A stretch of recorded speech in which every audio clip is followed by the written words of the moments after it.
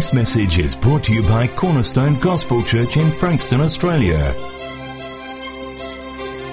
We can learn much from 1 Corinthians 12, but specifically, or particularly, on this instrument that is called the body of Christ. We learn about unity, we learn about individual function within the body of Christ. We learn about corporate worship. We learn about the pursuance of gifts in order to bless the local body. We learn how we can become stronger members of the local church. There's no doubting, and the promo for the CMI event next week highlights the fact that the church has been under attack in recent decades. And there's no doubt that that attack against the church, Jesus himself taught, would happen even from within the church. You can look into the parables of the kingdom, and specifically the parable of the mustard seed, which teaches about the enemy nesting within the church. And so let's just pray, because we need God's blessing on the local church. The local church is an organism that must survive. It's vital. The church cannot disappear into the ether and just be an e-church, just be an online church. We need the body of Christ to exist and continue to exist locally. And within Australia, the church is under incredible pressure, and that pressure is continuing to grow all the time, both from within and from without as well. So let's pray that God would just bless us through this message here this morning. Now, Father, we thank you and we praise you. We thank you, Lord God, for the body of Christ. We thank you that the gospel message gives birth to individuals who you plant into the body of Christ, that they are immersed into Christ, and individually they form members of your body, that jointly those members would work together to be a visible representation of your body in this world. And we pray, Lord, this morning for this little body of people here. We pray for your blessing upon us. We pray, Father, that you would enrich us and teach us, embolden us. Lord God, that you would strengthen us to maintain your presence in our homes, in our workplaces. Lord, help us that we would, when we gather together, be edified and strengthened, and that we would take that and spread it into the world, Lord God, that we would be a light that is not hidden under a bushel, Lord, but is set upon a hill, that everyone may see it. We praise you in Christ's name. Amen. 1 Corinthians 12, starting in verse 27. And we will come back to earlier portions in the coming weeks. Now you are Christ's body. Remember, he's writing this to a church. He's writing it to the church at Corinth. And he's saying to them, specifically, you are Christ's body. So as you read that as an individual believer, understand that that message relays down through history to you. You are not the Corinthian church, but you're still the body of Christ. You are Christ's body and individually members of it. And God has appointed in the church first apostles, second prophets, third teachers, then miracles, then gifts of healing, helps, administrations, various kinds of tongues. Now, this is not a complete list of all the giftings in the church. He's mentioned more than that earlier in the chapter and elsewhere in his writings in Romans and various other places. All are not apostles, are they? So what is the answer to that question? No. All are not prophets, are they? No. All are not teachers, are they? All are not workers of miracles, are they? Yeah, keep going. All do not have gifts of healing, do they? All do not speak with tongues, do they? All do not interpret, do they? All right. These are rhetorical questions. They expect a certain kind of answer. The only way you can interpret those questions differently and supply a different answer is if you're wanting to take them out of the context. And then he says, but earnestly desire the greater gifts, and still I show you a more excellent way. Anyone want to read the next verse out of chapter 13?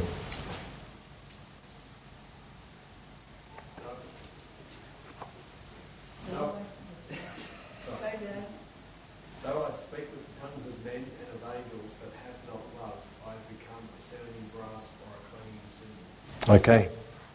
A more excellent way. What do you think that more excellent way might be? Love. Okay.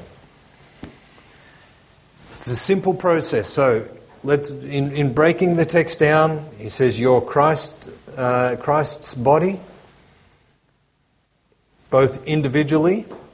You and I as individuals, we make up the body of Christ. We are members individually of His body.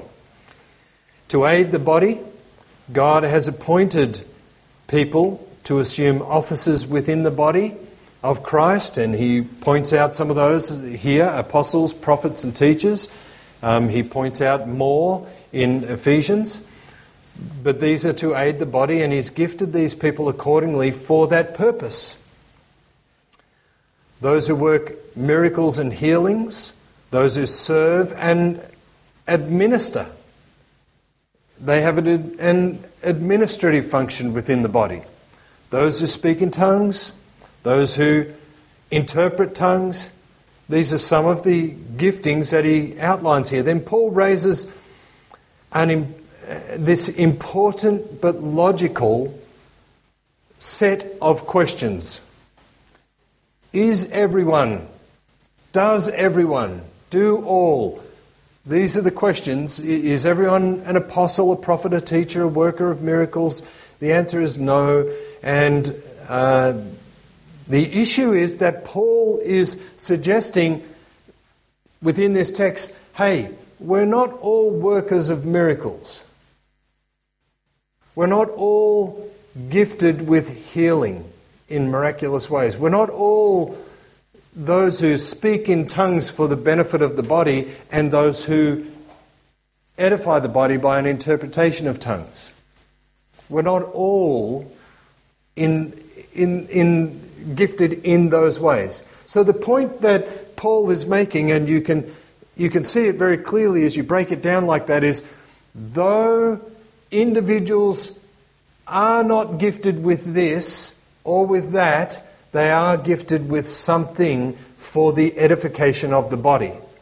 You and I each have giftings to bring to the body.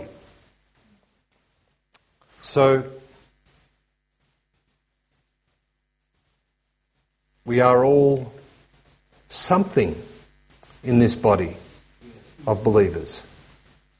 Now what that is, we're not going to hand out a Myers-Briggs personality examination, and go through that and do the Christian version of it, and find out what someone who designed such a form would think your gifting is as a result of your answers. But what we do want to encourage is, as verse 31 says, but earnestly desire the higher gifts. And yet I will show you a more excellent way. I'll show you. You could say, in other words, be earnestly seeking for spiritual gifts, but I want to show you something that's more important. And that, as you rightly identified, is love. Love is the governor of gifts. That's how you can understand what Paul is saying here. Seek spiritual gifts for the edification of the body, but understand that the function of those spiritual gifts are under the governance of love. Love is the overriding authority of how a gift functions in the church. Well, you only have to think about situations and circumstances in churches that you've been to understand how that goes wrong very quickly. You can see someone and you know that person God has been blessing them and opening up discernment to them. And so often is the case with somebody who has that gifting of discernment, that many times they're very black and white in their relationships with people, that the moment someone says some kooky word that comes out of the Word of Faith movement, that they're instantly at them. Heretic! That's heresy, brother! And they're at them because their gifting is not under the governance of love in that moment. And this is why Paul says to the church, he's encouraging them to seek gifts for the body. And he's saying, but I want you to understand the overriding governance of love when it comes to how these gifts function in the church. So Paul is not trying to trivialize lesser gifts. It's not that at all. He's saying we're not all apostles. We're not all teachers. So then the question is, what are you? If you know that God hasn't gifted you as a teacher, what are you to the body of Christ? What is God gifting you to? You see, we can't escape the context within which Paul is writing here, and that is, he's writing within a context of ministering from within a body of people to a body of people. Okay? Paul is external to this church at the moment. He's elsewhere. And he's writing to them, and this letter is transferred to them by one of the brothers who takes it there, and that letter gets read out to the church. And so this is not Paul saying, hey, here is my gift to you, now you all be edified. Paul is saying, among you are people with giftings. Among you are people who have a gifting to be a leader, to be a teacher, to be a pastor, to have a gift of discernment, a gift of interpretation of tongues, a gift of speaking tongues to the body, that the body can be edified by that interpretation, etc., etc., etc. It's among you for the edification of the body. That correlates with Ephesians when Paul says that within the body God has gifted to the body apostles, prophets, pastors, teachers, evangelists, for the edification of the body, that the body then might continue to edify itself. Every parent understands this principle. Parents do not want to raise children who become adults who are still dependent on them. Amen. Sorry, I had to put that one there. Parents want children who will leave the nest and leave them to a quiet retirement.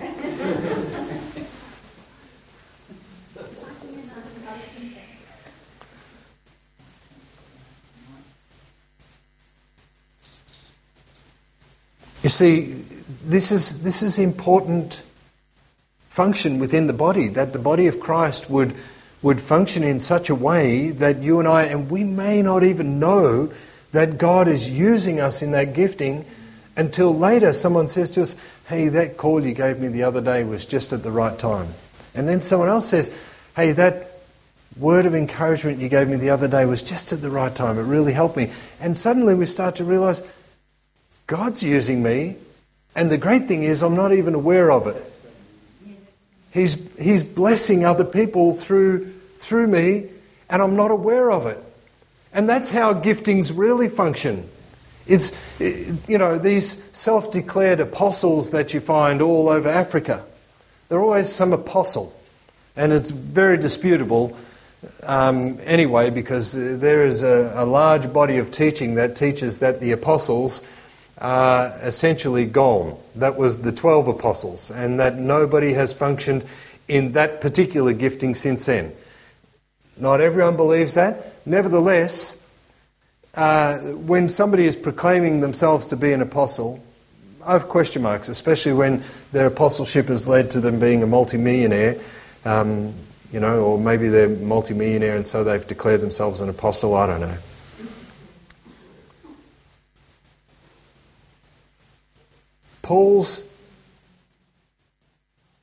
The point is that Paul's gift, and this is the thing with gifts, this is something important to understand.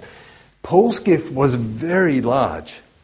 His ministry gift to the body was so large, it's still reaching us today. That's pretty phenomenal. That's an amazing gifting. We're reading from it today. The gifting that God gave him to teach the body of Christ is so powerful that today it reaches down 2,000 years later almost, and it comes to us in such a way that we're able to read this, comprehend it, and be edified by it, be rebuked by it, be encouraged by it, be taught by it. That's a phenomenal gift. But our gifting is more than likely, in most cases, going to be much more local. It's going to be here with brothers and sisters, not just on Sunday.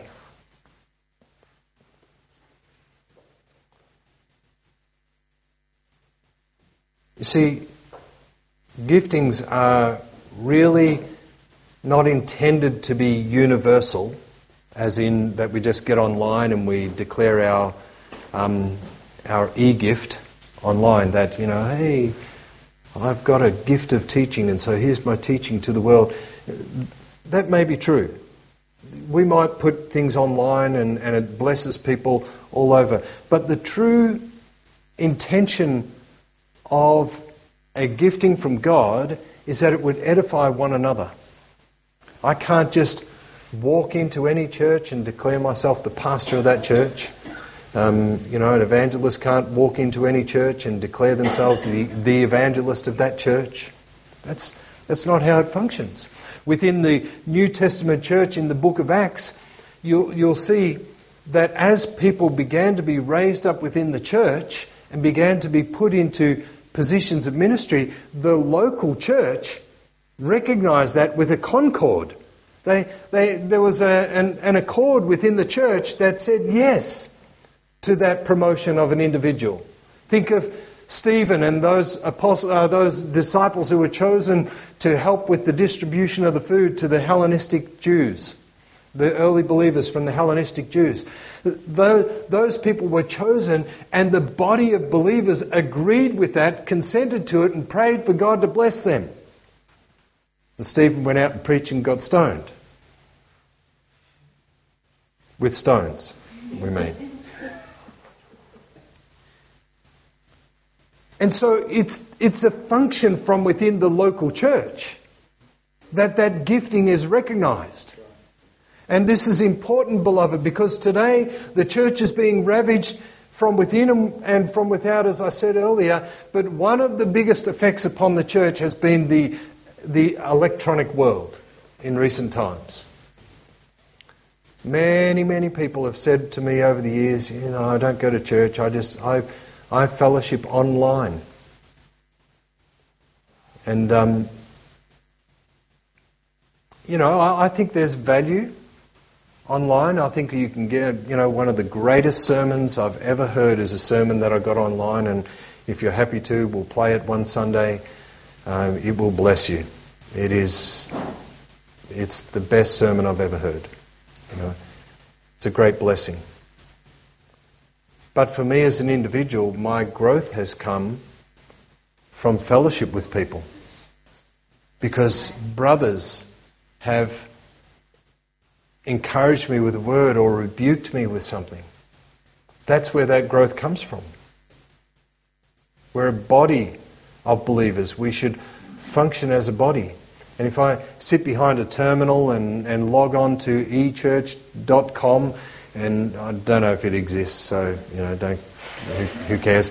But if you log on to that and that's where you believe you're getting your fellowship from, that's not the same as being able to eyeball one another and being able to talk with one another and encourage one another and gain from people.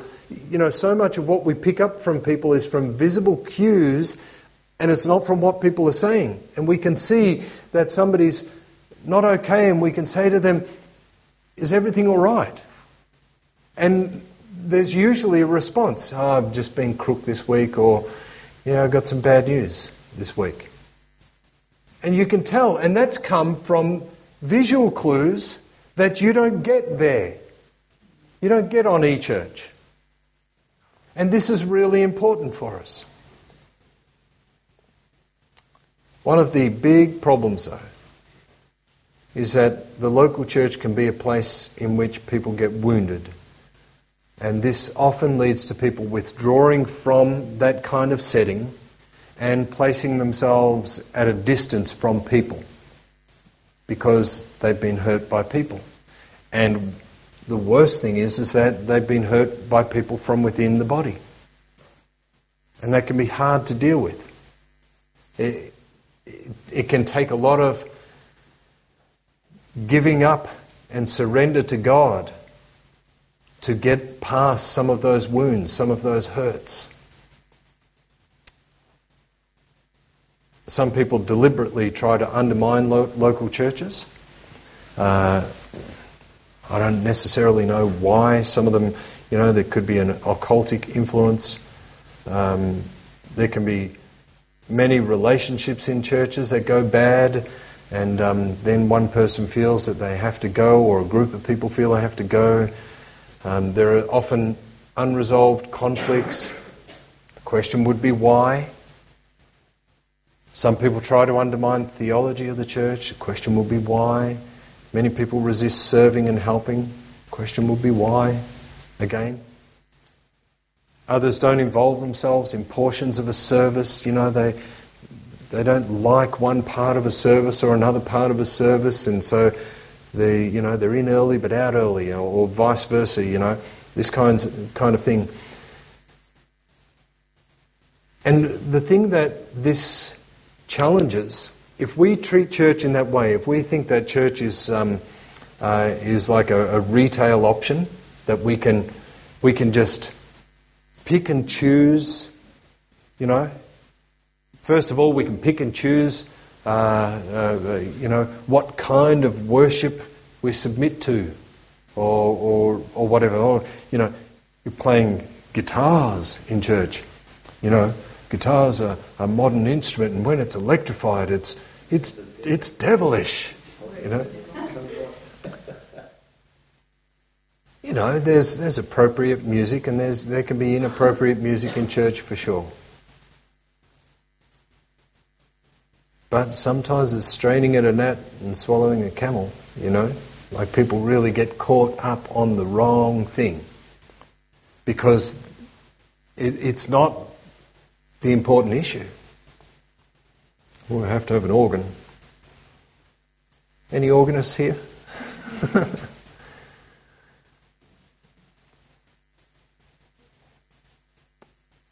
You see, these questions can be confronting, because what it does is when we ask these questions, it actually begins to ask us, well, why aren't people functioning in ways that is overcoming those lackings within the body of Christ. And there can be a couple of reasons. One is that maybe that gifting is not present in that body. I don't believe that to be true. I believe that God will equip this body, no matter how small it is, with all the giftings that are necessary for this body at any stage it needs those giftings. So that doesn't mean that just because I pray for someone today and they get healed, that I permanently have a gift of healing. But in that time of need, that need was met in that miraculous way.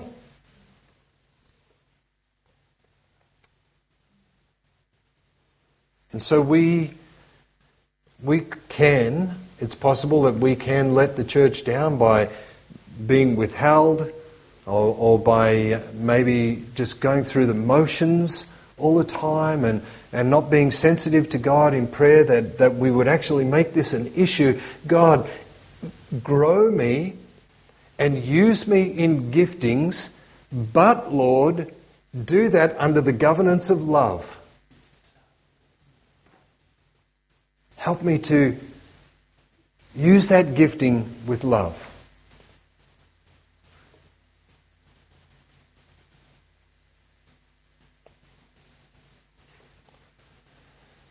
I think for many of us, we've had the experience of coming from, what would be the word? A word might be destructive churches. That could be a word to use, you know. Churches that have done damage to people, and we've seen that happen. And, you know, sometimes we've even been a victim of that damage that's been caused. You know, we've been the one who've been damaged by people, leaders or other people from within that church, or we've seen the results of that damage in other people's lives, and we've witnessed that. And as a result, we pull away from exposing ourselves to where that danger might be again. My mate has coined a phrase, because he's for many years been into dog training, and he has this little phrase which is, if you kick a dog, it walks funny. And that might sound stupid, but as a postie, I understand this very well, because I've encountered a lot of dogs, and you can see when you go into a yard and then you see this dog that's in the yard and it walks sideways around you because it's been kicked in the head or kicked in the tail by someone, treated very badly, and so it walks sideways. It never approaches you forward and never exposes itself to where it can be injured by somebody again. And people are a lot like that. People who've been hurt then begin to develop behaviours that correspond to the way in which they've been hurt, because they don't want to expose themselves to being hurt again. And this is normal. It's a learned behaviour, is what psychologists will call it. They'll say that this person has learned to behave this way. They've been conditioned to it because they've been treated in X manner of way, and so now they have Y manner of behaviour. It's a cause and effect relationship. And so it's very possible that you and I, especially if we've come from churches like that, that we ourselves might have that kind of behaviour, and so we're hesitant to give into the local body because last time we did, it got abused. We're hesitant to share with people. I mean, I've sat there listening to people's testimonies month by month, and man, that's some sharing that's happening. That could be abused. That could really be abused by people. But that's been some sharing and some openness. And see, Paul says that this kind of openness and willingness of connection of heart amongst brethren, where we end up, the result is that we edify one another, often without even knowing that God is using us in such a way. Paul says the governance of that is love. Let's read again verse 31. But earnestly desire the greater gifts. And I show you a still more excellent way. If I speak with tongues of men and of angels, now do all speak in tongues? No, but if I do, if I speak in tongues of men and of angels, but do not have love, I have become a noisy gong or a clanging cymbal. Remember, and I show you a still more excellent way. This is what Paul is saying. I want to explain to you something that is more excellent than even your prayers for these giftings. If I have the gift of prophecy and know all mysteries and all knowledge, and if I have all faith so as to remove mountains, but do not have love, I am nothing. Love is the Governator. And if I give all my possessions to feed the poor, and if I surrender my body to be burned, but do not have love, it profits me nothing. And I show you a still more excellent way. That way is love. There was a time where I was very grieved by events that had taken place. And I thought about those events for a long time. There were some events that happened that took place in Cornerstone almost a decade ago. And you know, they were hard to deal with, hard to understand why they happened, and you know, you take these things personally, and other people within the church also felt hurt by them and didn't understand them. And it came to me after a while, as I was reading this passage, why I felt so grieved. And it took a long time to process it and to understand exactly why. And the reason is that the actions that were committed by some people in the circumstances that I'm talking of, and they're long gone, doesn't matter, but the circumstances are long gone, I mean. But the actions were not actions of love. And that was, you know, in the confusion of it all and all the dust that was unearthed, you know, and all this kind of stuff, when this transpired, it was not love that was the motivation behind people's decisions. And that was, at the end of the day, the thing that was most affecting the body of people that were left after the consequences of what took place. When you think about two people who meet together to resolve some sort of conflict, when that's not resolved, many times, especially if it's a relational conflict, we're not talking about a disagreement on some area of theology. Brothers and sisters can have disagreements on secondary issues and tertiary issues and still love each other and respond well to each other and all that kind of thing. But when there are relational difficulties, when that is not resolved, one person out of that pair, at least one of them, is not responding in love. Possibly both.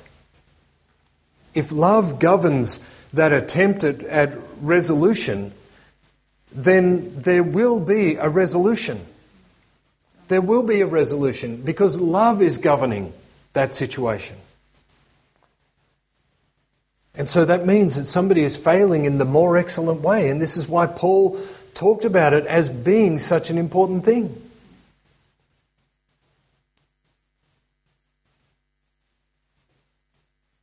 Consider the next few verses of chapter 13, 1 Corinthians chapter 13. Love is patient. You know, we could spend a lifetime just working on those three words. Love is patient.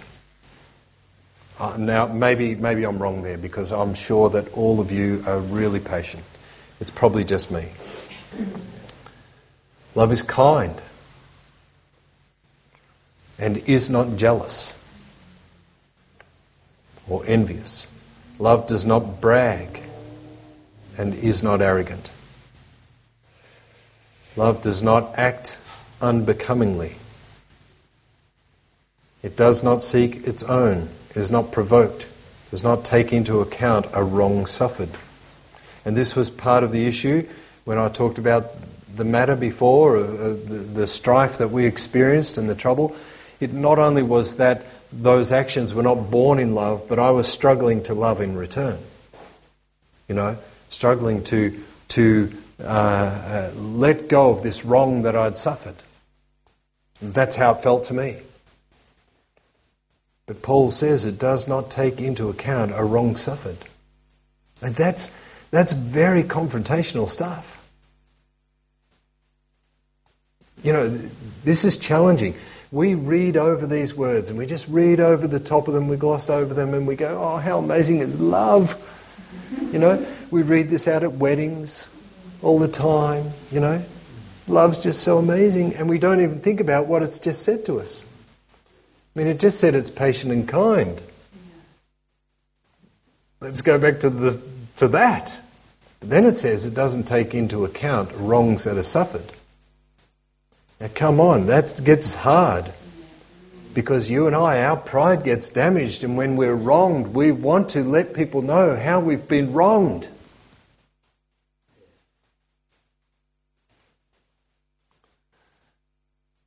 Does not rejoice in unrighteousness, but rejoices with the truth. I've heard believers speak about someone who has once professed faith in Christ and their behaviour was questionable for a long time, and then you find out years later that they've gone off into a life of sin, and I've heard them almost rejoicing over that because it justified the question marks that they had about them. It shouldn't be a rejoicing, that should be a grieving. It bears all things, believes all things, hopes all things, endures all things. Love never fails. But if there are gifts of prophecy, they will be done away. If there are tongues, they will cease. If there is knowledge, it will be done away. Now, people have discussed this passage from all kinds of angles, but keeping within the context of this passage, and the context is that love governs our actions. That's what the context is. If you have a gifting, love is the governator of that gifting. Right? Love is the controlling influence of how that gift functions. That's the context of it. And let's not read any more into it than what is there. Let love govern the function of every gift. Every gift is under the governance and regulation of love. Every action that we commit to in life, in fact, is under the governance and regulation of love. If I want to give my goods to the poor, I shouldn't be doing it so that I can boast to everybody, oh, look what I've done.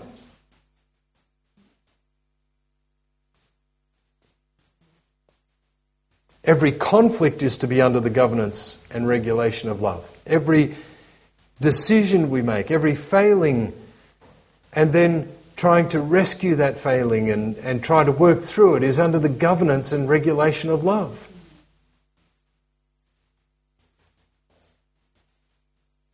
It's not, this passage is not a cessationist, non-cessationist debate passage.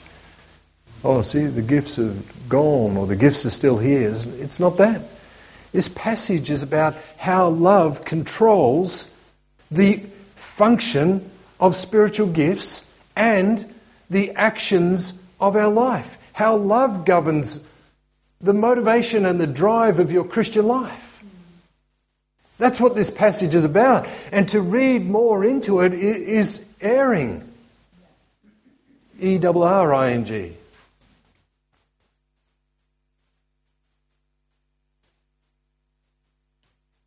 You see, love by its very nature matures you beyond where you are. That's what happens. I mean, kids are sloppy and untidy, and we spend time training them and teaching them to pick up after themselves and things like that.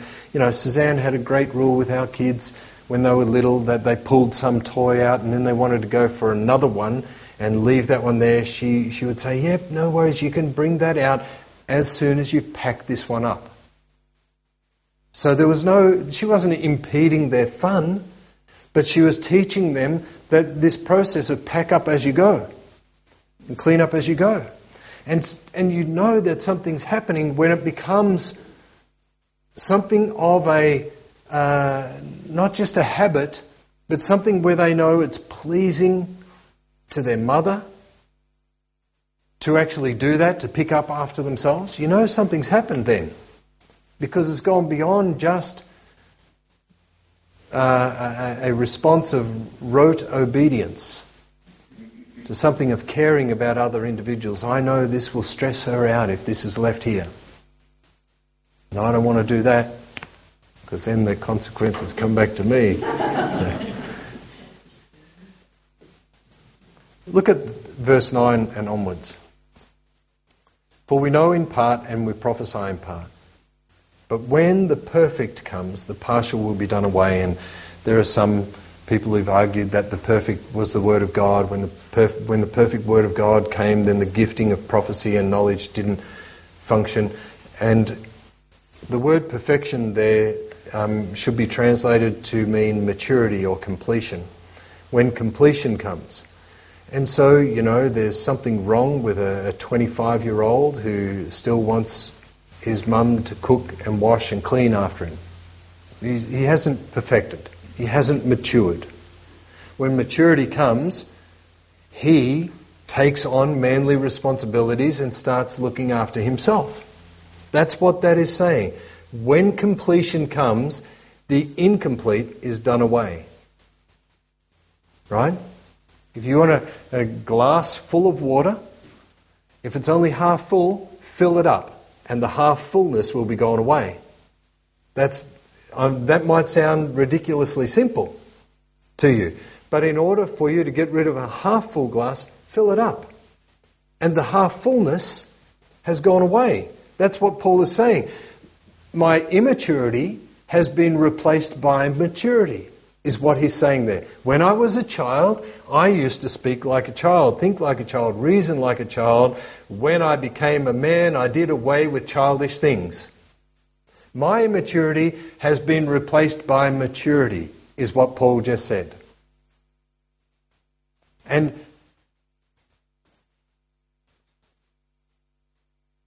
so, it's a simple argument. It's a simple position. For now we see in a mirror dimly. Now in this world and in this life, things are unclear and some things are incoherent. We will struggle with knowledge and all this kind of stuff. But then, face to face. Now I know in part, but then I will know fully, just as I have been fully known. But now faith, hope, love abide, these three. But the greatest of these is love. Because remember he's talking about what is now and what is then. Right? Now faith, hope and love abide, but the greatest of these is love. Now we see in a mirror dimly. Now we have partial understanding. Then we shall have full understanding. When's he talking about? When is he talking about? Now and then. What's now? And then is in eternity. Right? Now we have faith, hope and love. Then we will have love. Because in eternity we won't need faith. When you are in the presence of Christ Jesus, your faith will be complete. And it'll be gone. Faith is from now till then. Then is love. Hope is from now till then. Then is love.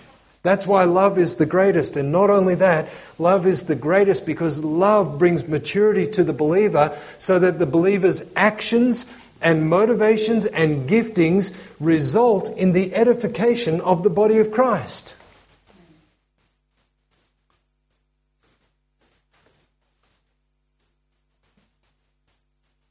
So I really I really want to urge you, beloved, that you would seek God for spiritual giftings for this body and the wisdom of love to govern those giftings. You know, you can call someone and say, didn't see you at church on Sunday, you flaking out? Or you can say, hey, I missed you on Sunday. Is everything okay? Do you need prayer? Is there anything I can help you with? Two different motivations. One is that from that damaging organisation I was talking about before, you know, where everything's about controlling people's lives and watching and making sure that everyone is in step and doing everything right. The other is, well, who cares about that? Are you okay? It's a motivation of love. And so I want to encourage you, pray for spiritual gifts, because I believe you have gifts for the body. But pray that God will give you the wisdom of the governance of love for how that gift functions. And that will be part of God's process to bring you and I as a body to maturity in Christ Jesus. Amen? Praise the Lord.